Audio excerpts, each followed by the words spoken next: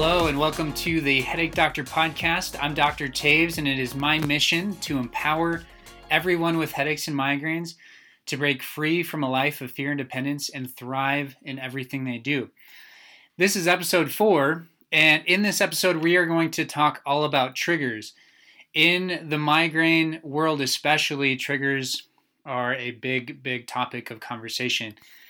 So we are going to talk about triggers.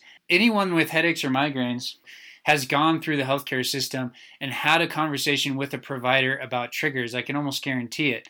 If you haven't had a conversation with a provider about triggers, you likely have done your own exploration, Google search, talking to a friend, or even just exploring things in your daily life that may trigger a migraine. So these are very important to understand. Now, as a physical therapist, one of the things that I get asked all the time is if you being me, if I'm working on the neck, if I'm restoring function to the neck, if I'm treating an injury to the neck, what if my migraines are triggered by hormones? What if my migraines are triggered by different types of food? What if I'm sensitive to barometric pressure changes? My migraines seem to be irritated with different smells or lights or sounds. And then another category is physical activity, posture. What if my jaw seems to be involved? I get jaw pain, and that tends to trigger, increase my symptoms with my migraines. Those are all valid questions. I think this is one of the most confusing elements about migraines is that there are so many different things that can trigger, lead to, and increase the symptoms of a migraine. So what usually happens? You have that conversation with your provider.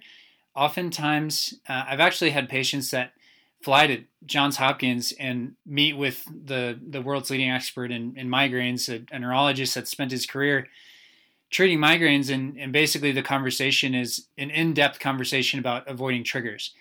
Oftentimes, those that have been in the field for a while will get really in-depth with certain food triggers, which is very helpful. But avoiding triggers is one of the primary treatment approaches in our healthcare system at the moment. Now, don't hear me say that avoiding triggers is not important, as it is very important. I speak with almost all my patients and encourage them to take notes, figure out what their body responds to. Some patients are unaware of certain foods that are inflammatory, that their body is sensitive to, or different things in the environment. And just having an understanding of what your body is sensitive to can be a huge step in the right direction for someone that struggles with chronic, frequent migraines. So in this podcast, we're going to talk about actually 9 different triggers. So these are the ones that I see most commonly in the clinic. If there are other triggers that you would like me to hit on or discuss, feel free to comment, reach out to us. I would be happy to know if you experience a trigger that I do not cover today. But these are the ones that I hear most frequently in the clinic. A couple of these are barriers for me being able to help people because they believe that because they have this certain type of trigger, the treatment that I provide won't be able to assist. And I want to address that, as I believe that to be a myth in a lot of cases. So the triggers we're going to hit on. First is food triggers. Second, hormones. Third, barometric pressure changes. Fourth would be the lights and sounds. Fifth is smells. And then we have physical activity, posture, and then the jaw, like clenching, grinding, jaw pain, things like that. So first off, food triggers.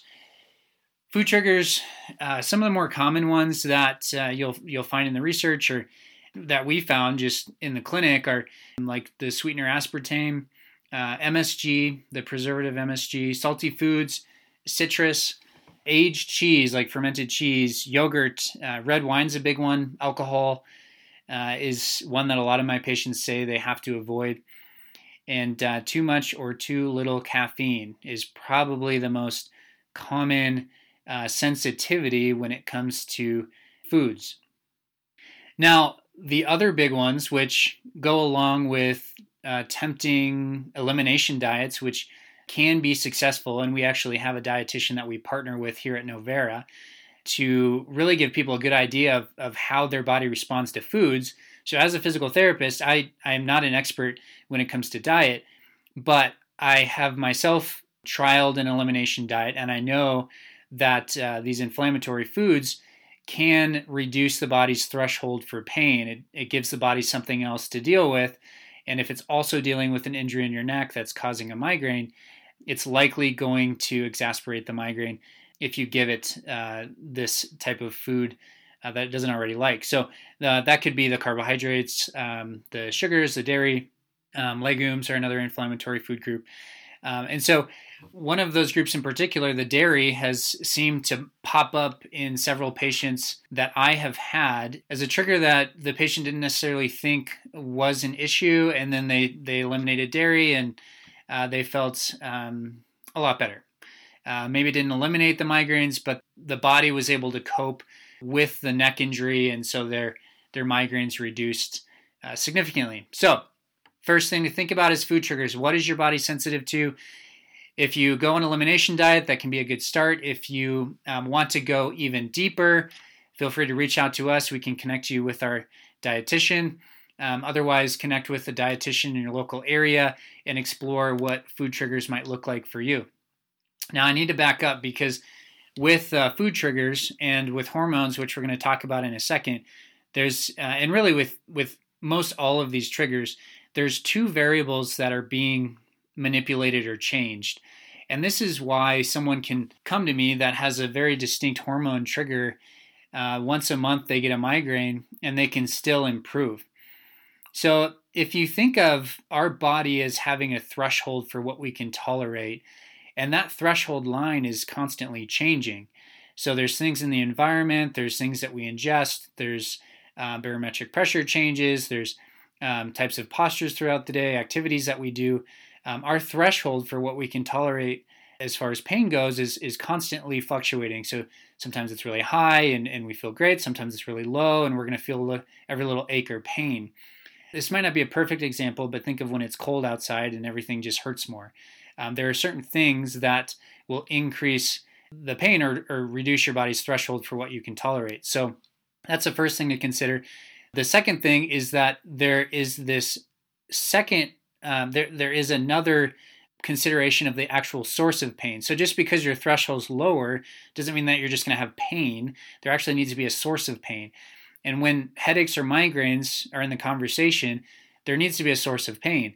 And so if the neck is the source of pain, there are things that will fluctuate the actual pain source. And so typically those things are poor posturing, certain types of physical activity, maybe having some sort of like situation where you wake up and your neck feels like you slept on it wrong or something like that. So those will increase the actual pain sensation. And then these other things like hormones, food triggers, things like that will actually decrease your body's threshold for pain. So picture these two lines that are constantly fluctuating.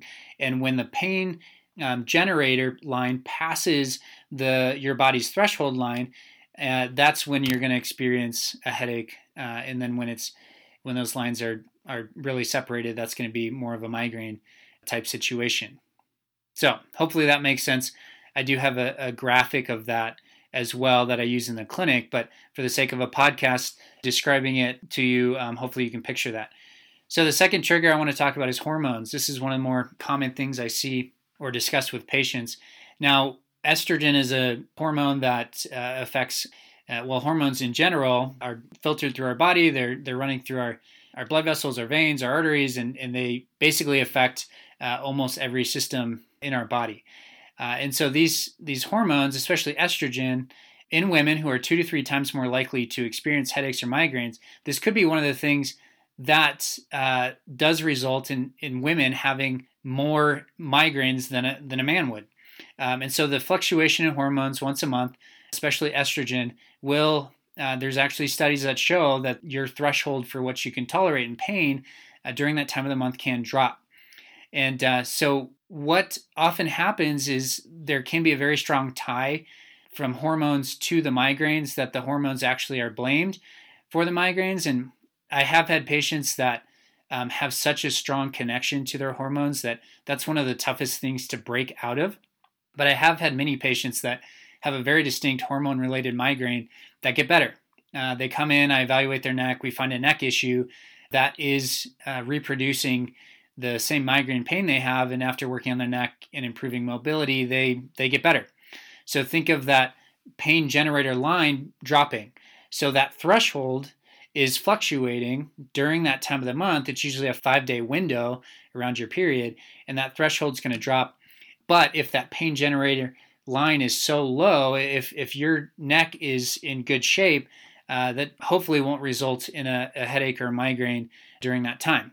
So I'm not changing hormones. I'm not doing anything with hormones. Sometimes hormone treatments can be helpful, but I like to couple it and take the approach of, hey, if there's a neck problem actually generating the pain, let's address that first. Hopefully that makes sense.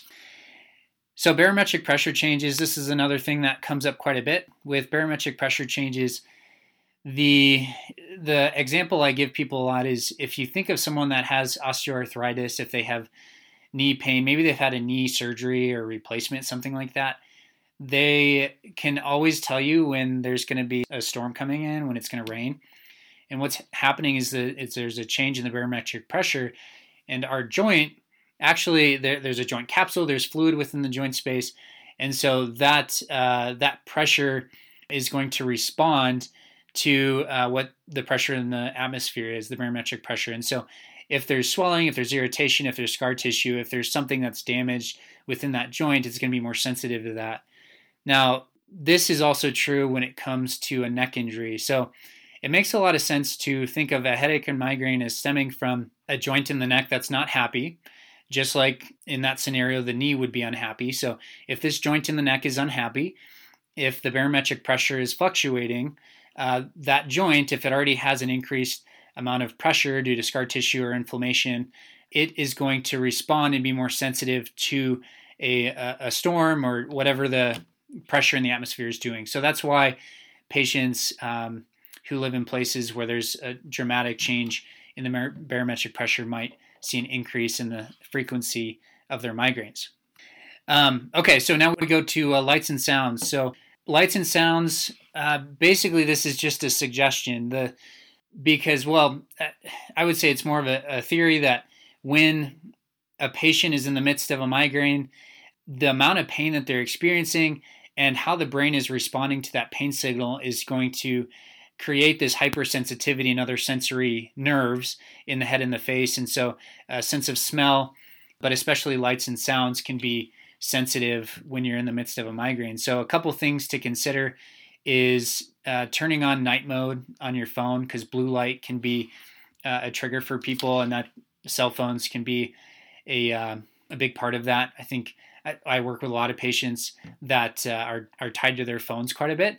And not only is it posture, but it's also the blue light that they're experiencing throughout the day. So consider putting on night mode and putting your phone aside, maybe a half an hour at least before you go to bed. Just considering what screen time is doing to your vision. So now let's move to smells. So bad smells. We've been experiencing quite a bit of smoke here in Colorado Springs. Paint thinners, car exhaust, pesticides. So these are things that have just been known as potential triggers for people. A way to kind of counteract that is essential oils can be a soothing anti-nausea type of smell, namely peppermint, lavender, rosemary, eucalyptus, and chamomile. So if you have tried essential oils, I would say continue down that road. I have a lot of patients that use essential oils. It can be very soothing and calming for them. Let's move to physical activity. So physical activity is a big one that oftentimes if patients have a trigger that involves physical activity, that is one of the categories, depending on where you get your source, but that can be accompanied with a migraine. So if you think of the patient having a neck injury, you have this 12-pound head that sits on the neck isn't functioning the way it should. Physical activity can be an irritant to the underlying neck problem. Running, that repeated sort of up and down movement can increase the amount of stress through the neck. Certain sorts of lifts at the gym. So I I tell people to stay away from like overhead presses because the shoulder can be dysfunctional and increase the amount of tension through the neck. And so physical activity is one to watch out for. There's an asterisk on this though, because I want people to exercise. I want people to be active. Usually the sedentary lifestyle is going to be worse for the patient than if they were to go on a walk or hike or jog or things like that. So in general, I want you to move, but be aware that the neck injury that I deal with can be irritated by physical activity. That rolls us into posture. So speaking about sedentary lifestyle, one of the misconceptions is that posture or taking a break, lying on the couch, resting can be a benefit to someone with headaches or migraines. I would say that the lying on the couch in a funny position and watching a movie is something you should stay away from. The reading late at night in your bed with your neck propped up is something you should stay away from. Watching movies late at night in your bed is something you should stay away from. So that sort of like sedentary resting position where your neck is not in a neutral posture is typically a bad thing. That's going to increase the amount of tension. That's going to irritate this injury that needs to be resolved. And so be aware of what your posture looks like. The other big one is for people that work desk jobs who stay home, especially now with the coronavirus. A lot of people are working from home, and so your desk position needs to be at the proper height. Your eyes should be, or your screen should be at eye level, so you're not having to look down or squint. Laptops should be used with either a keyboard or a separate screen so that the screen can be at a separate height from where you're typing, especially if you're using it for hours on end. Lastly, let's talk about the jaw. So the jaw is commonly associated with headaches and migraines, jaw pain, jaw dysfunction, popping, clicking, things like that.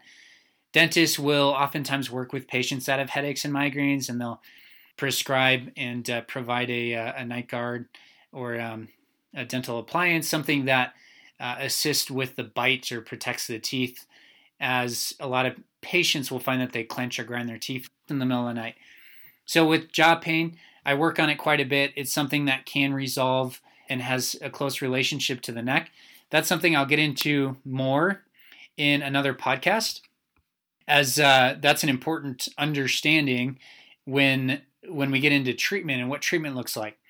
So there you have it. Those are the most common triggers that I see, and how I would explain those to a patient, how I would explain those to you if you're at home thinking, I have a hormone trigger, I have a food trigger, how would my neck affect those things? So the most important takeaway, if you didn't hear anything else I said, was that you have to understand likely your trigger is not actually generating pain, it's lowering your threshold. And there is a pain generator, and that pain generator is likely your neck. And so there's two variables to consider. Most people forget or overlook that there is a pain generator, and it's not just hormones that are causing the headache, or it's not just food triggers that are causing the headache, but there is a pain generator involved. Likely that's the neck. So I'm not saying all situations. I try not to paint with a broad brush, but I do think that there's a significantly higher percentage of people that will benefit from evaluation to their neck, making sure that this injury isn't present. And a lot of those people, many of those people, are ruling themselves out because they have a strong tie to a food or a hormone change. So there you go. That's scratching the surface, but hopefully helpful when it comes to triggers. I would love it if you would share this podcast episode with someone out there who may have told you that they have gone through hormone therapies, or they've tried avoiding certain foods and they still haven't found the relief they're looking for. Really anyone with headaches and migraines who's still struggling. Another great resource is we have a blog on our website, www.noveraheadachecenter.com. Feel free to check that out. And then, as always, we are available for you for in-person care. We start out with a free discovery visit. It's just a half hour. We can do that by phone, virtually, or in person, and just hear your story and find out if we are a good fit for you. It really doesn't matter where you are. We have people from all over the country, across the globe, come see us. So I am Dr. Taves. This is the Headache Doctor podcast. Thanks for tuning in, and check in next time as we'll have more valuable information about headaches and migraines so that you feel empowered to break free from a life of fear and dependence and thrive in everything you do.